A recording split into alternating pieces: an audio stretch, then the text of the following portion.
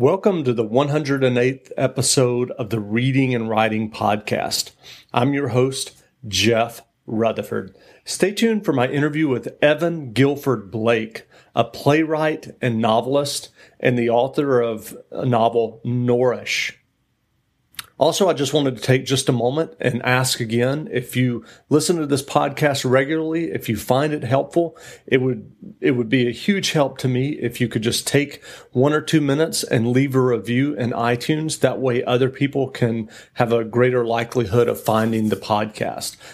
It really doesn't take that long. Just pull up iTunes and you can easily leave a review of the podcast, and it would be a huge help. Thanks, and stay tuned for my interview with Evan Guilford Blake. Welcome back to the Reading and Writing Podcast. My guest today is Evan Guilford Blake, author of the new novel Nourish, published as an ebook by a New Dutton imprint, Gilt-Edged Mystery. In addition to writing the novel Nourish, Guilford Blake is a longtime playwright. 18 of his plays have been published, and he has won 38 playwriting competitions. Evan, welcome to the podcast. Thank you, Jeff. Nice to be here. Sure. Well, first, can I have you read the first 3 or 4 paragraphs of your new novel, Nourish? I'd be happy to. Chapter 1, Tuesday, June 24th, 1947. Summer, 10 o'clock at night. I don't know why I was still at the office, probably because the options were either going home to Greenstreet the cat, who was probably doing exactly what I'd do, lie in front of the fan, half listening to the radio, or going to a bar and sit in front of the fan, half listening to a jukebox. Either way, I'd end up drinking more than the doc said was good for my stomach. The bar would have more interesting things to look at, but it would also have a lot more smoke to tempt me. I might light up the cigarette I've been keeping around just in case for the last year. Right now, it was where it usually was when I stayed late, in my mouth, unlit. The pack I kept it in was on my desk. And either way, some disc jockey or some other souse would end up playing Laura. I was trying to quit both. So I was here. It was hot as Hades in Los Angeles. I was working on creating a cross draft with a fan next to my desk and the bigger one I'd brought in from the outer office, but the only things that were crossing were the beads of sweat dripping down my face. The radio was playing It again, for the 5th or 6th time that day. I tried the classical station. That was what I usually listened to at home, at night anyway. But the reception here was lousy, probably something to do with the weather. There'd been heat lightning 3 or 4 nights running, and the weatherman said we'd have the real thing sometime soon. I could have shut it off, but I didn't feel like reaching all the way across my desk, and besides, I'd built up a rhythm I didn't want to break. I tossed 38 bicycles in a row into my hat. 9 more, and I'd break my record. I was good at it. I should have been. I'd been practicing for a year. Great. So, thank you. Well, if the listeners, so if the listeners haven't heard of your new novel Nourish yet, how would you describe the novel? I would call it basically what we use as a promotion for it, an entertaining foray into the dark and mystical worlds of film and fiction noir. It's a detour into the realm of the fantastic that is kind of unusual, particularly for noir, because people are used to reading the classic detective novel or the classic noir novel, The Double Indemnity or the Maltese Falcon or The Big Sleep. This one is a cross-genre, and I can't give away too much, but it is definitely noir, quote, ish. Great. Well, I know that some genres of film and literature go in and out of style, but noir films have remained popular over the years. While there may not be many truly noir films being produced today, it's still a very popular genre. Why do you think noir, both film and literature, remain popular? Well, I think everybody loves the loner. It's the classic anti-hero, and one of the things I'm really glad to see, particularly in literature, is that you're no longer stuck with the detective, the Philip Marlowe type character or the Sam Spade type character. We're getting a much broader range of noir central figures. There's African American noir, and there's women who are the heroines of noir, and these are all to the good. And I think the genre has expanded considerably so that more readers are interested. I mean, when I grew up, what I loved was the Raymond Chandler type stuff, the Dashiell Hammett, the James M. Cain. But those were the only things that were available. And now there are noir-esque heroines and not noir-esque heroes who are not the standard white Anglo-Saxon male that I was used to, 40, 50 years ago. Gotcha. Do you remember when you first discovered noir films? What was your own introduction to the genre?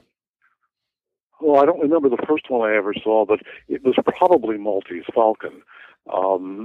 I've seen Maltese Falcon more times than I can possibly count. I won't even say it's my favorite, but it's the one that I think I like the best because it's one of the most subtle. I saw noir films early on, of course, on television when I was a kid. It wasn't until I reached my 20s that I began to take it seriously as a genre, and that happened more because I read the books than because I saw the movies. And after reading the books, I started going to see the films and comparing them to the stories, and became completely wrapped by them. The advent of DVDs, of course, has been a huge asset in recent times because a lot of films that you couldn't see on television or even in revival houses 30 or 40 years ago are now available, and I've discovered or rediscovered so many wonderful movies that I missed out on the first time round. My wife is partly guilty of that. She was a tyro in noir. She'd seen it, but she didn't really know it. And she saw the big 5 or 6 that we all know and love who are denizens of the genre. And she went out and scouted around, and she found another 20 or 30 that we'd never seen, either of us.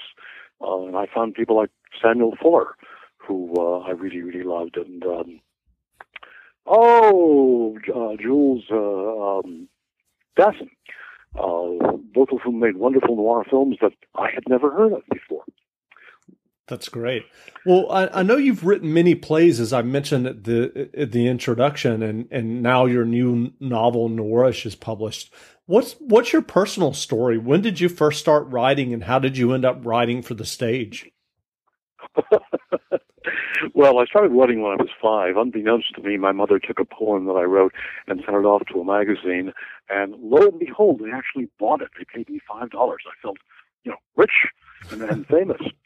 I wrote my first play. My mother was a playwright. She wrote for radio primarily, and she wrote children's radio plays. For 2 years, she wrote 2 or 3 26-minute children's radio plays every week. And I made my debut as an actor when I was in one of her plays on radio. I think I was 6 at the time. It was great fun. Anyway, she wanted me to be an actor. And so I started acting. And at the same time, I pretty much started writing. I wrote my first play when I was 12. It was terrible. And it called for, among other things, a flying cat on stage. And then I switched to poetry like most adolescents will. And then I started writing short fiction. I wrote my first novel when I was in my early 20s. It was really, really awful. It will never see the light of day. But I'd always been active in theater, and I acted regularly. I made my living as an actor for several years. And that led me into being curious about playwriting, but I didn't think I could write dialogue. And then between Christmas and New Year's of 1980-81, I was very frustrated. I really wanted to write something. I couldn't make any ideas work, so I took a monologue that I'd written for a friend of mine and said, okay, I'm going to turn this into a play. And lo and behold, a week later, I had a play. It wasn't a particularly good play, but the dialogue, which I thought I couldn't write, I could write. And that led me to ultimately writing more plays. I had my first play produced in 1991 or 1992, and by the time I'd written 3 or 4 of them, I said, hey, I can do this. And I've been writing plays ever since. Creating a play is a collaborative effort. You need a theater, you need a director, you need actors, and it can be very difficult for playwrights to try to get work produced. So 3 or 4 years ago, I started to go back to fiction, and I switch off back and forth between the two of them. And the fiction I've had a surprising amount of success with. I'm very happy with what's happened with it. But I still alternate between plays and fiction because I love them both. And what is the major difference when you're writing a play versus a novel? And I was curious if Nourish originally started out as a play. Well, I'll answer your second question first. Noirish did start out as a play. And when you're writing a play, you have to depend on dialogue.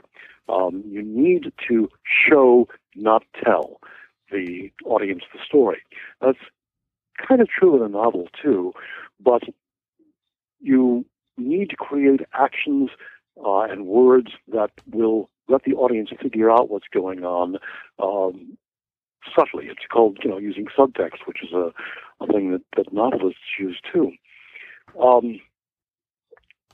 The biggest challenge and also the biggest reward, I think, a play is somewhere between 15 and 18,000 words, a full-length play. It was taking this 16,000-word play and turning it into a 50,000-plus word novel. And that was the biggest single challenge. One of the things I love about the play is that it's very compact. But one of the limitations plays have is that you can't do a lot of the kind of staging you would do, for example, in a film.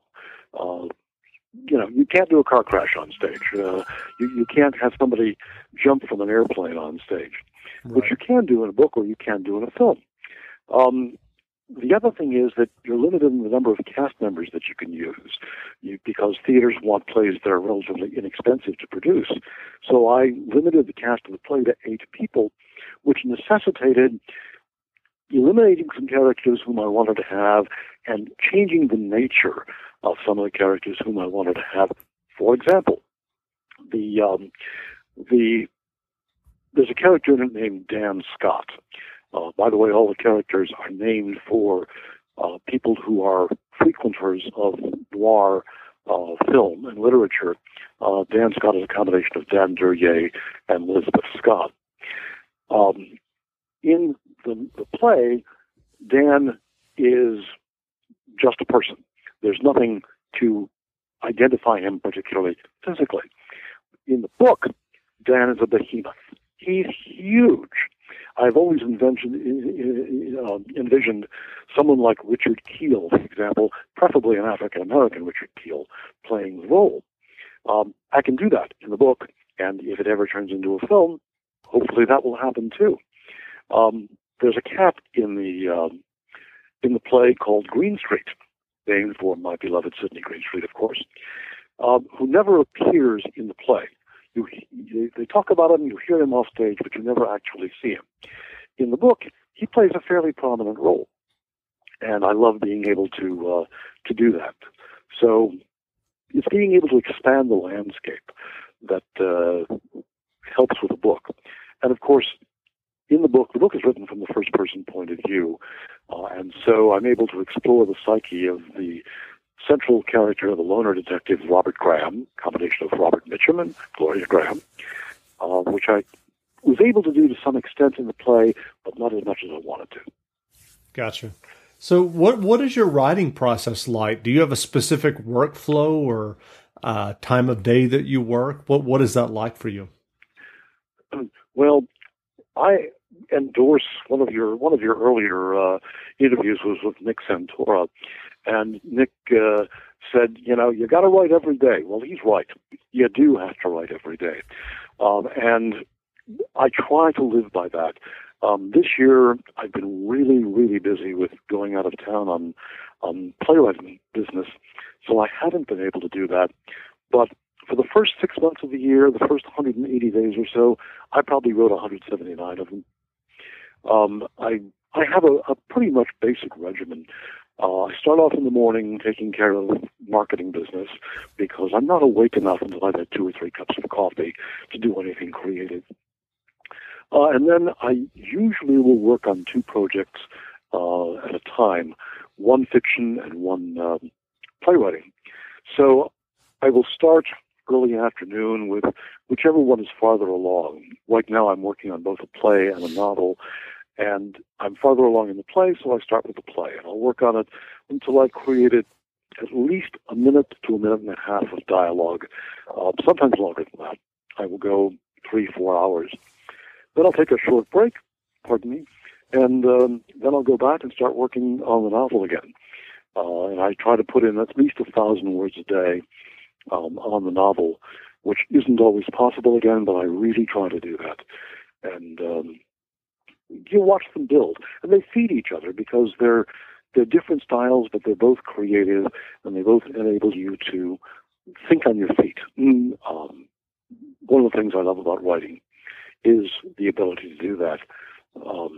Another one of your interviews with Mark Chapman, you asked him if he plotted his work out carefully, and he said, I try not to overplot. And I agree with that, too. I very rarely know where a novel or a play, I know where it's going. I just don't know how it's going to get there, and I let the characters work out the story for me, sure. Which is probably the most fun in the world. That's great. What are some books or authors that you've read in the past year that made an impact on you and that you would recommend?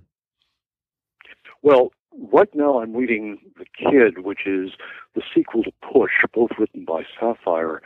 I try to read outside the genre in which I'm writing, because Scott Fitzgerald said a writer should read many books at the same time or nothing at all, so that you don't pick up a particular writer's style. I recommend both of them. I mean, she's a wonderful writer, and Push was made into the film Precious. The book is even better than the movie was. They're both really, really profound examinations of, first, a young woman who's badly abused, and secondly, the kid who is this woman's son about a decade later. I also just finished reading Karen Joy Fowler's What I Didn't See, which is a collection of short stories. She writes primarily in speculative fiction, but it's not the science fiction that I grew up with anyway, the Bradbury and the Arthur C. Clarke and the Heinlein. Her stories are real borderline reality, almost magical realism, and she's a wonderful writer. She's probably known best for the Jane Austen Book Club, but her short stories and a couple of her other novels are just terrific. Great. So I recommend her highly. And what advice would you have for aspiring writers who would like to publish their own novels or short stories, or in your case, have their plays produced? Well, I mean, again, you go back to, you've got to write every day. You've got to build up a work, and then you've got to go back and rewrite. A lot of writers I know think they write the book and it's done, or they write the story and it's done, or they write the play and it's done. And that just isn't true. The most integral part of writing is rewriting. The first draft of Noirish, the novel, took me 2 months to write. The second draft probably took another month. And then I spent 6 months polishing it before I sent it off for agent consideration. The play has won 2 national awards, but I still don't think it's done because I've never had a chance to workshop it, to see it on its feet, to work with actors and directors and learn their questions. So my hope is to find a theater that's interested in the play that will let me spend a couple of weeks working to put the finishing touches on it.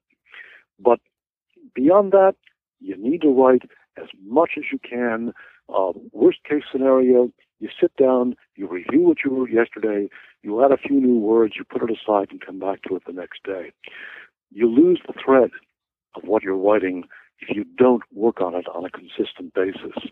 And if you let it go for a week or a month, you may as well be starting from scratch when you finally do go back to it. Write what you know. If you don't know, learn. When writing Noirish, for example, it was set in Los Angeles in June of 1947, and the key event, which I discovered purely by accident, was the killing of Bugsy Siegel, a notorious mobster who was shot to death in June 1947. So I did all kinds of research on Los Angeles in 1947, on the U.S. in 1947, on the killing of Bugsy Siegel.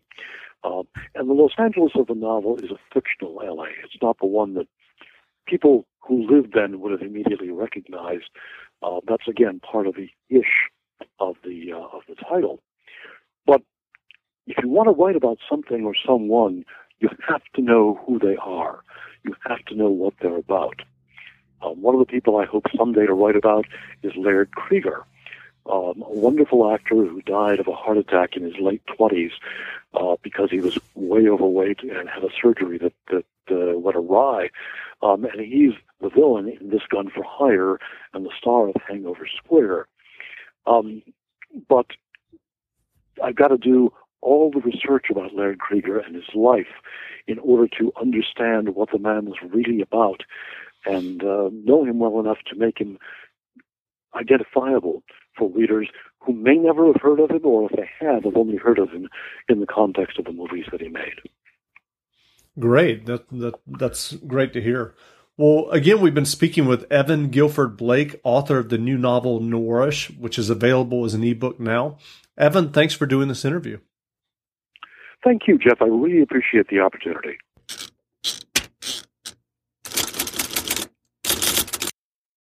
Without the ones like you, who work tirelessly to keep things running, everything would suddenly stop. Hospitals, factories, schools, and power plants, they all depend on you. No matter the weather, emergency, or time of day, you're the ones who get it done. At Grainger, we're here for you with professional-grade industrial supplies. Count on real-time product availability and fast delivery. Call, click Grainger.com, or just stop by. Grainger, for the ones who get it done.